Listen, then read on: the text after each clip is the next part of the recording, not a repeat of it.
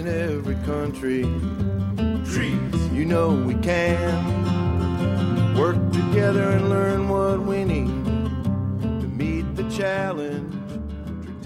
Welcome to the ISA Science of Arboriculture podcast series. This is Dr. Tom Smiley at the Bartlett Tree Research Laboratory, host of this podcast series, which is brought to you by the International Society of Arboriculture and the Bartlett Tree Expert Company. Today's podcast is by Dr. John Banks. He is a researcher and manager of the Bartlett Tree Research Laboratory in the UK at Reading University. He will be speaking on tree vitality, how to measure it, and how it can be applied to pest resistance and tree establishment. Cool. Hi, everyone. Welcome to this talk on tree vitality. Thanks for joining us virtually for the ISA conference. It's not how we'd want to be doing it, but it gives us some great opportunities. I can welcome you to our lab based in Reading in the UK. So I'm Dr. John Banks, based from Bartlett Tree Research Labs in the UK. And if you're not familiar with Bartlett's, we have offices all over the US and Canada, but also some offices in the UK and Ireland as well. So it's a great company to work for. We've got some really excellent clients over in the UK, some amazing landscapes that we care for. And it's a real privilege to look after some of their trees for them. So the aims of today's talk, we're going to talk a little bit about tree health and vitality, run through starting to kind of define that and a better understanding of that a little bit. Then we're going to talk about some methods of evaluating tree health and vitality once we know what it is. And then I'll give you a quick introduction to chlorophyll fluorescence and really talk about this ArborCheck device that we've been using extensively in the UK. And then what's often really useful for people is to talk about frequently asked questions, and we'll look at some case studies as well. That's often really helpful. So there's a little bit of science in this, and if you can keep hold of the science, and if that just flies over your head, that's absolutely fine. We'll move on and we'll look at some real trees and get outside and have a look at those after that. So just keep running with me would be great. So let's start off with some definitions. What is tree health? And when we're asking these kind of questions, often the tendency is to Google it. So I did, and we found some interesting symptoms, some very hungry caterpillars, some very hairy caterpillars, some of the decay fungi. Ash dieback is an emerging problem in the UK, big problem in the UK. Really, we're seeing more and more of it. And I know Xylella as well in the US, but we're expecting some of that potentially to come into the UK in the next few years. So we're talking about tree health, but we're also seeing these pests and diseases. And if you take nothing away from this talk, hopefully you'll take away this slide that tree health isn't actually pests and diseases. It's related to, but tree health can also impact susceptibility to pests and diseases. So it's more of a broad spectrum, and the tree pests and diseases really kind of come in separately to overall tree health. So I think I spotted someone else is talking about the disease triangle, but really what I've described there is kind of the concept behind the disease triangle, and about the susceptibility of the host really there. If you've got a healthy tree, then it might be less likely to get those nasty pathogens that we're worried about. Excuse me. So after that introduction, tree health, what happens when a tree health begins to dwindle? And we like talking about this stress cascade, and I sometimes describe it as a scale. It's nice I've got the scale of Homer up on the slide there. So from him being really, really great, really healthy, to him being dead. And what's that like in a tree? So really we're starting off, one of the first things that reacts to a stress is stomata. The stomata will begin to close, and that's sometimes caused or in tandem with an abscisic acid accumulation. Water potential changes when the stomata moves, so the turgidity, if you like, of the cells in the leaf, and that can influence photosynthesis. Water is used in photosynthesis after all. when the water pressure in the leaves start changing, that's what we call turgor, which I've mentioned. The cell growth and turgor is responsible for cell growth, and cell growth can begin to slow. So we see a reduction in growth rates. Chlorophyll formations, the plants can start going yellow. That's something we see visually. Nitrate reduction, reductions in nitrogen content in the leaves. Lower down the line, membranes start to become a little bit leaky, and we start seeing some cell leakage. So I put some of these aspects of the stress cascade in bold, because we'll pick up with them later with different methods of measuring tree stress. We can look at these different impacts as ways to measure tree stress. So some of these methods, some of the maybe more historic methods, but certainly still valid methods, still being used today. How much is the tree growing? If it's growing less, then it might be under more stress. If it's growing really well, then it'll be under less stress. I know these are potentially really obvious, but we'll get to things that are less obvious later on, I'm sure. Root growth potential, again, how much are the roots growing? Visual index, still a really valid measurement, and something that I know we're all using every day when we're out looking at trees. How's the tree growing? Is it green? Is it yellow? What does it look like? Does it look stressed? And then maybe more of a lab measurement, the electrolyte leakage. Is it getting leaky? It's been used for many years to measure how healthy trees are and to compare how healthy trees are. So these are all pretty simple measurements. Maybe moving into more current measurements, we can measure foliar temperature, and that will indicate whether the stomata are open or closed. The stomata will allow evaporative cooling of the leaves. So when the stomata are closed, the leaves start getting hotter. You may have come across, it may even be mentioned in some other talks in this conference, the normalized difference vegetation index, and really that's a measure of how green the plant is, how much chlorophyll to a certain degree there is as well, and we can bring in chlorophyll content as well. Stomatal conductance, we do actually now have machines that can measure the stomatal conductance by measuring the humidity of the underside of the leaves, and that's a really valid measure. I mentioned water potential a few times. This is a water potential machine. Actually, it's one of the best logos for a company I think I've ever seen for a water potential machine, and it does exactly what the logo says. It tells us how thirsty the tree is, how hard the tree is working to remove water from the roots. The ergo I've got in this slide and the next slide, because there's been some huge advances in infrared gas analyzers, and this is really one of the direct ways of measuring photosynthesis. So again, I've mentioned this ergo, bottom right photo is a really direct measure of photosynthesis and of the gases that are coming out of the leaves, infrared gas analyzer.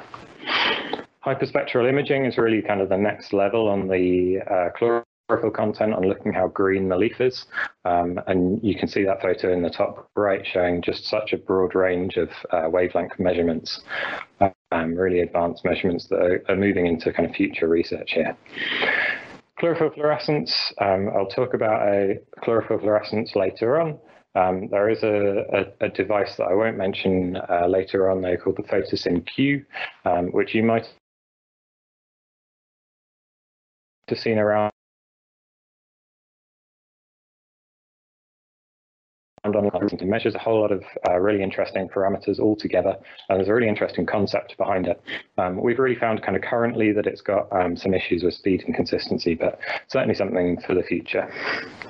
Now, price kind of drives everything when we're looking at whether we can buy any shiny new equipment, and unfortunately the ergo is really expensive, potentially just reserved for the research world. Hyperspectral imaging's even more expensive. The fluorescence is coming back down to kind of normal levels, and the photosyn Q, is much more affordable. But like I say, it's potentially got some problems that we found, but maybe much more useful in the future. It's always being updated. So I've mentioned chlorophyll fluorescence, and just to start off the discussion on chlorophyll fluorescence, let's look at what photosynthesis actually is, because we're talking about chlorophylls. You've probably guessed we're talking about photosynthesis. This is the basic equation for photosynthesis, and as often seems to happen in schools, unfortunately it's all wrong, really. It's all much more complicated than that, I'm afraid.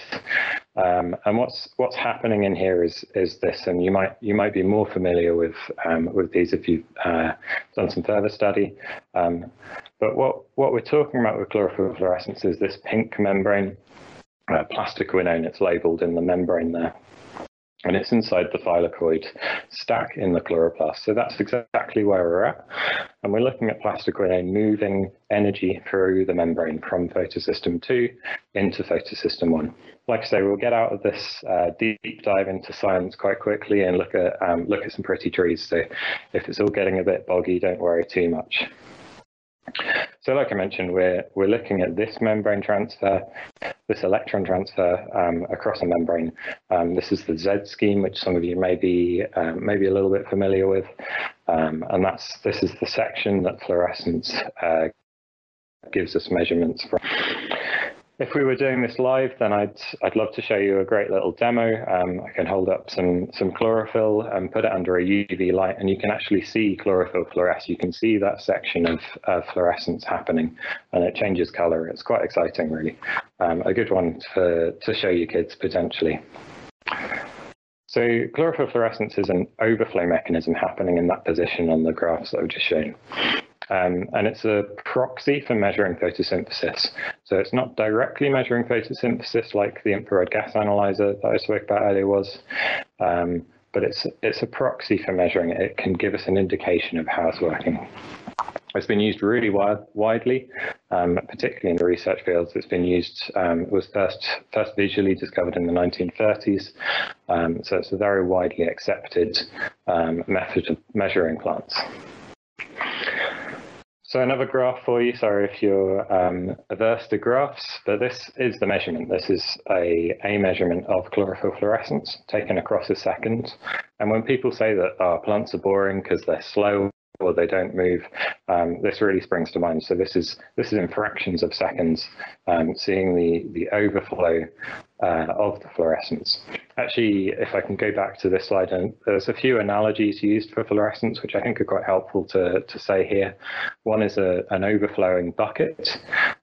So we start with an empty bucket, and actually in the leaves, we call this dark adaptation. And then we look at how quickly that bucket overflows. And that's kind of what you could see in that slide that was coming up. The other analogy, which is also sometimes helpful, is if we were measuring a car, how healthy is the car? Deep down, how healthy is that car?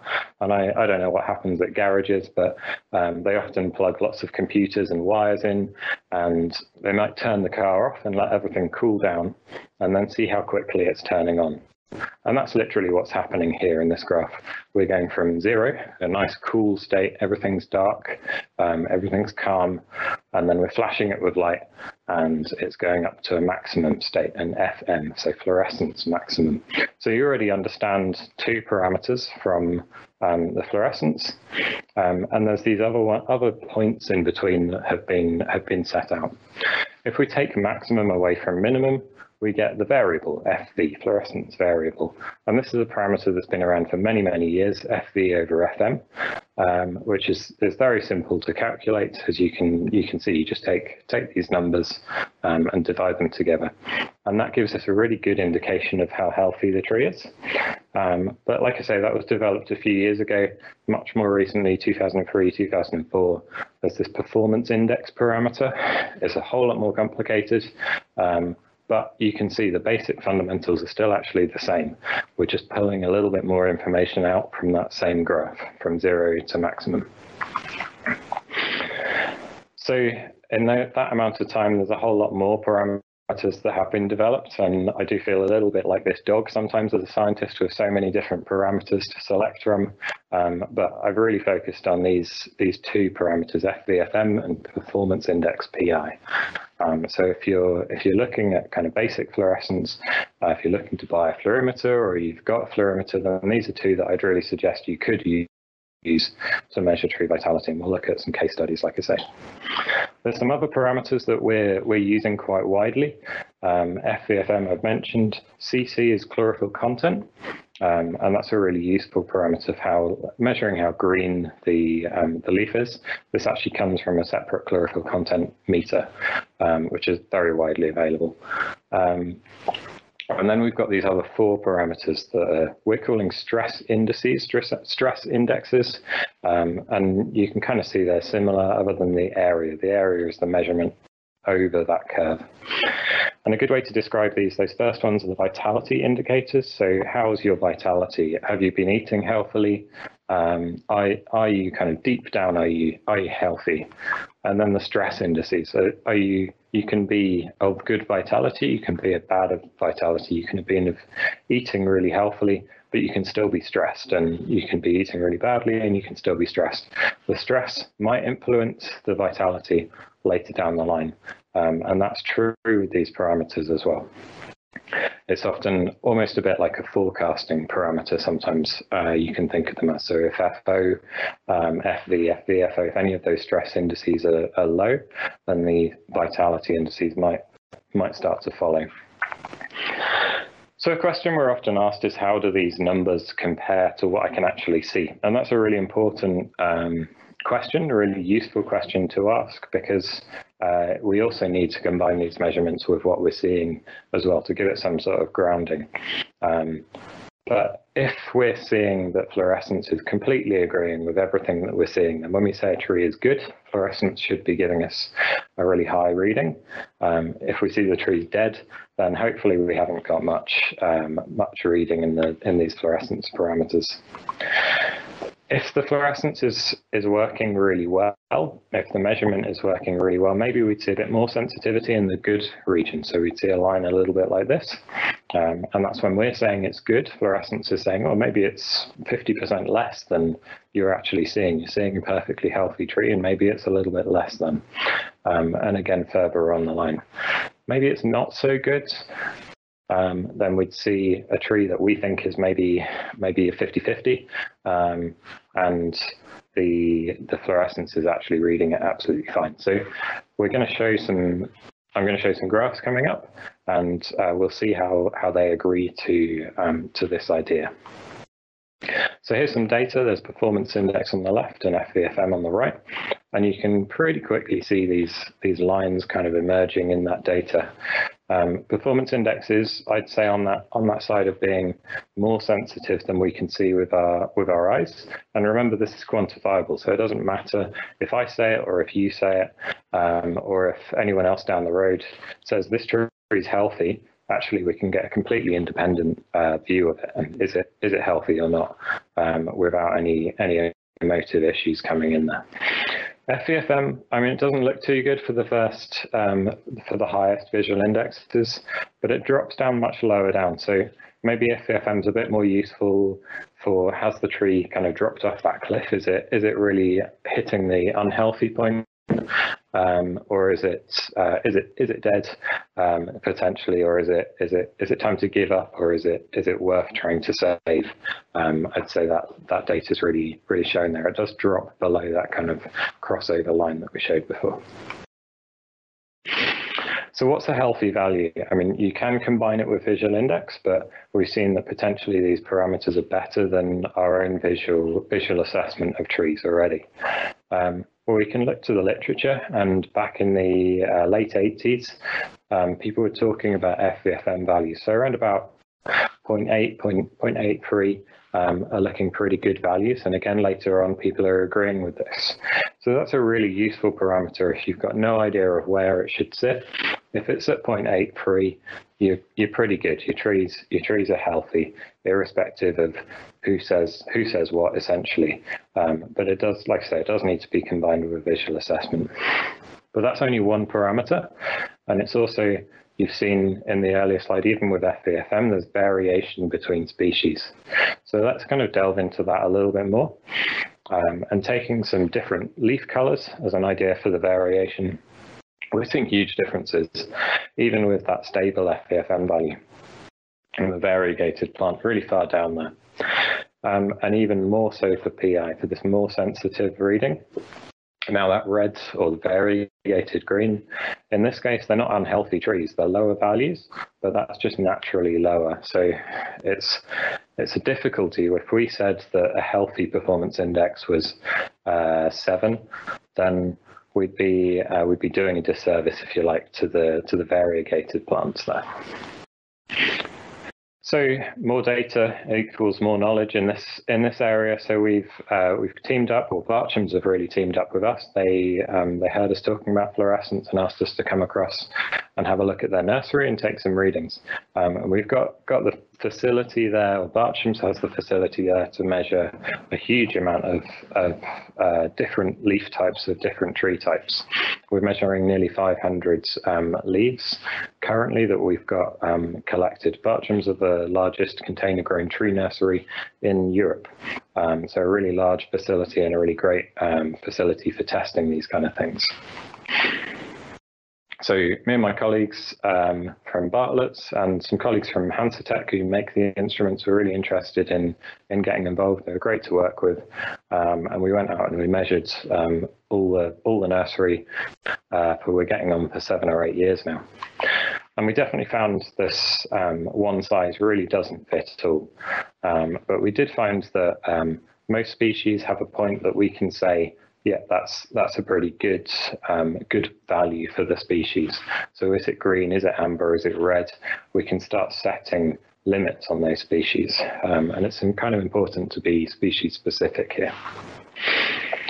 So there's a bit of an elephant in the room, talking about a UK-based nursery and to potentially a largely US-based audience. We like to say the UK does have quite some climate variation. Scotland does get cold in the winters, but it's certainly nothing in comparison to the States, and we're well aware of that. So don't find me problems, find me solutions. Well, some possible solutions you can use. You can use those benchmarks from the papers. You're predominantly going to be using FVFM there. You could potentially find a healthy tree, and we'll talk a little bit about that later in the case studies. And the other thing we can do is, in the UK, we set up this benchmark really through Barchams. They approached us to measure how healthy their trees were. So if you speak to your nurseries, if there are any nurseries listening, would be really happy to collaborate with you and speak about looking at vitality of your tree stock as well. And that can lead to a benchmark that can be available to others as we've got in the UK. So hopefully I haven't made too many of you fall asleep before I've shown pictures of trees. We'll get onto some case studies. Here's some birch trees planted in a client's property. It was actually a tree surgeon who called us in to have a look at this tree that wasn't looking too good. And typically I'd ask an audience to kind of shout out how healthy do you think this tree is, and typically maybe between 3 and 4 out of 5 we might get. It's not looking too good. And then the tree next door to it is looking, I'd say, a whole lot better. Typically we hear 5s, sometimes there's a few 4s, but it's a pretty good tree. It's a healthy looking tree. It looks much greener than the tree next door, which certainly looks promising. So like I say, I was called in to have a look at this tree, and I had this ArborCheck device that was able to measure, is it green, is it amber, is it red? And this is the output from the device. And with no real understanding of what fluorescence is, you could still interpret this. Now, of course, you're all experts, so you can totally understand this tree isn't looking too good, and the fluorescence agrees with us there. So that's really good. The independent assessment has completely agreed with what us as arborists are saying. We can delve into those parameters, the vitality parameters, the stress parameters, if we want to as well. What about the tree next door? It looks pretty healthy, so we'd expect it to be in the green region, and I was certainly expecting it to be in the green region. But I thought, well, rather than recommending treatments just for this one tree, let's just double check that this tree next door is actually healthy. Oh, and it's displaying results that indicate that it's really not. It's under some sort of stress. But like we were seeing in the versus fluorescence versus visual index, we're not seeing that stress come out in the results. So again, we can delve into the parameters, but overall we're seeing the vitality not so good, and the stress is still not so good. So what we were able to say from doing this kind of assessment, there's really not very much difference between those trees, despite visually seeing a big difference. So the key here is to treat both of those trees. Actually looking around at the trees, most of them were deep planted. They're obviously suffering with water stress. Birch will typically drop lots of the leaves almost immediately after a water stress event. So it would be important to address their deep planting, maybe put them on an irrigation system. We took a soil sample and had a look for any nutrient issues as well that might affect them. So in that scenario, it was a really valuable lesson for us from the research side, from the kind of consultancy side, but it's really valuable to the client. Rather than getting us in once to look at the unhealthy trees and then getting us in again to look at the trees that were previously healthy, but we know from this study that they'll likely start to dive and not look as well as again. So really valuable that we could come in only once, do that assessment, and then say, these are the trees we need to treat. So frequently asked questions often come up. There's a huge variety of things that we look at as arborists. Crown partitioning is one question that often comes up. Where do I need to take my samples from? Or I've got a tree that's got half of its crown not looking too good and half of it looking good. And this is where it's really important to clarify that we're arborists out doing our job. We need to open our eyes and we need to measure these trees with our eyes open and with our visual assessment on. This can be the best tool in the world. I'm not going to stand here and say that it's the best tool in the world, but it needs to be combined with your visual assessment, and it can help with that. Is all I'm saying, and hopefully teach us some lessons about how the trees are growing around us as well. So there's two examples here. The example on the left was a tree with a car park that was put to one side of it, and it was grass to the other side. And we were able to quantify the percentage difference in those parameters that are shown there. So we're getting nearly 35% difference in PI as a result of that car park, a reduction in the values. So we were able to put together a good case for remediating some of that compaction that had gone on underneath the car park. The photo on the right is from an oak tree that had really, it's an ancient oak tree, a real privilege to be able to work on these really old trees. We're able to take a few leaves off just to make it easier to take the readings, but basically no damage to the tree at all, no drills into the tree. And we're able to say we split it up into units because it's pretty much split itself up actually. So we split it up into what we're calling functional unit 1, 2, and 3. And we're very, very clear, able to see that functional unit 1 isn't looking as good as the other functional units. So we really wanted to prioritize our treatments towards that side of the tree more than the other side. Although the other side is still under stress, we're still seeing those kind of amber levels coming up there. The other question that we're often asked is how do we measure needles?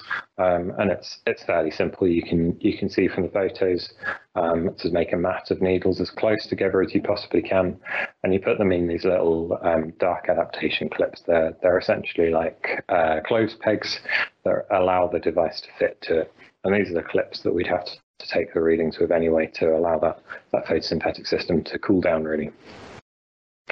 One kind of note of caution on making these mats with sellotape. Some sellotapes apparently fluoresce, so it's worth taking a quick kind of precautionary reading of the sellotape before you take it to see if you get a reading from it. Then maybe swap brands and try something else. I don't think there's a huge amount that fluoresce, but it's quite interesting to know that. So when can I take measurements? Obviously, for deciduous trees, they're going to lose their leaves. We can't measure their leaves.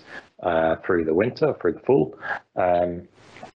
So we're looking during the summer months once the leaves have hardened up fully. And here's some data from the literature that just shows that those readings are decreasing even on an evergreen plant. So even on evergreens, we're sticking to within the season, the growing season, when the leaves are fully hardened. We tried to replicate this, or we looked to replicate this in 2018 in the UK, and what we saw was this decrease and increase in some parameters. We saw some stress happening, which is a bit worrying. Have we got a reading that we can say is reliable, and what's happening here? Well, what was happening in 2018 in the UK, there was a really terrible drought event, and there were many of these satellite images taken of the UK showing that basically the whole of the UK had gone brown. We'd had a really bad drought and a real heat wave.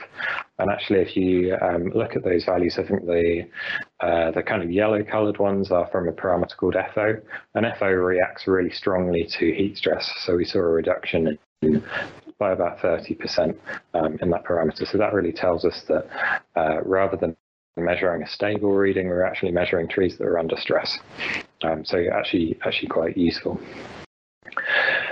So there's a way for the future that we're seeing in the literature, and we're looking to do further research on. Which can this series of parameters, can this measurement be used as a diagnostic tool? And certainly the research case studies and the examples in the literature really say that it can. It looks like a really exciting diagnostic tool. It's not quite there yet, and as we're seeing with these differences between species, we're also getting differences between stresses, which we can pull out, but we need that benchmark. We need that database to compare against to potentially use this as a diagnostic tool. So really for this one, there's more research required, unfortunately, but we're working hard on that. So just to wrap up, as I was talking about at the start, if you don't remember anything from this, these tree vitality and the pests and diseases are connected. Remember that disease triangle. And pest and disease load will influence tree vitality, but it also works the other way around. If the tree is stressed, then it can get pests and diseases as well. We've got all this technology available, and I hope from this talk, you've got a better understanding of potentially some of the different types of technology that is out there to measure this kind of fundamental tree vitality. And chlorophyll fluorescence kind of fits in there, hopefully, at a fairly cost-effective reading that we think it's kind of available now at its cost to be potentially useful and usable by some arborists. Now, this final point that chlorophyll fluorescence isn't a decay detector, and I hope that that's come across. We're measuring tree vitality as a kind of overarching effect on the tree, but it does sometimes happen, and in our kind of workings with fluorescence, we've been around and we've measured trees that have unfortunately then failed. This was a huge eucalyptus up in Scotland. It's a champion tree, one of the largest of its types, certainly in the British Isles. We were able to come in and measure the vitality of the tree one day, and we had a look at the results, and they were maybe a little bit questionable. We were a little bit worried about it, and the response there was the tree looks fine, but we've got these questionable readings, so maybe we'll come back and we'll do some further, more in-depth assessments, have a closer look at the tree. Actually, the next day the branch fell off. So I say this story because it gives us a good framework to work to. Do you jump up and down if you see a bad reading? No, I don't think it's going to say that the branch was going to fall off. It just gave us an indication that maybe we need to go back to that tree. Maybe we need to put a little star next to that tree and just reassess it. What's happening here? Potentially, we were picking up some destruction in the conductive tissue, and maybe we were picking something up, but certainly couldn't give you an indication of structural stability from fluorescence, and it's really important to stress that, I think. So I couldn't have measured all these trees without a number of fantastic colleagues and collaborators, Bartram Trees, Hansatek, and my colleagues at Bartlett's, who've helped take these readings and given us, I think, a really interesting database and a really interesting tool. And I'd really welcome working with anyone who's interested in this technology. We're really open to further discussions on it, particularly statisticians. Actually, if there are any budding statisticians in the audience, then it would be very interesting to see what we could do with this data further. But yeah, thanks to all of them. Thanks for your attention and for listening to my talk. And hope you enjoy the rest of the conference. This concludes the talk by Dr. John Banks from the Bartlett Tree Research Laboratory at Reading University in the UK. This talk was originally presented at the 2020 ISA Virtual Conference. The views and information expressed are those of the presenter. If you would like additional information on tree diagnostics, you can visit the ISA web store, and there are numerous books on this topic. Please join us next month for another presentation in the ISA's Science of Arboriculture podcast series.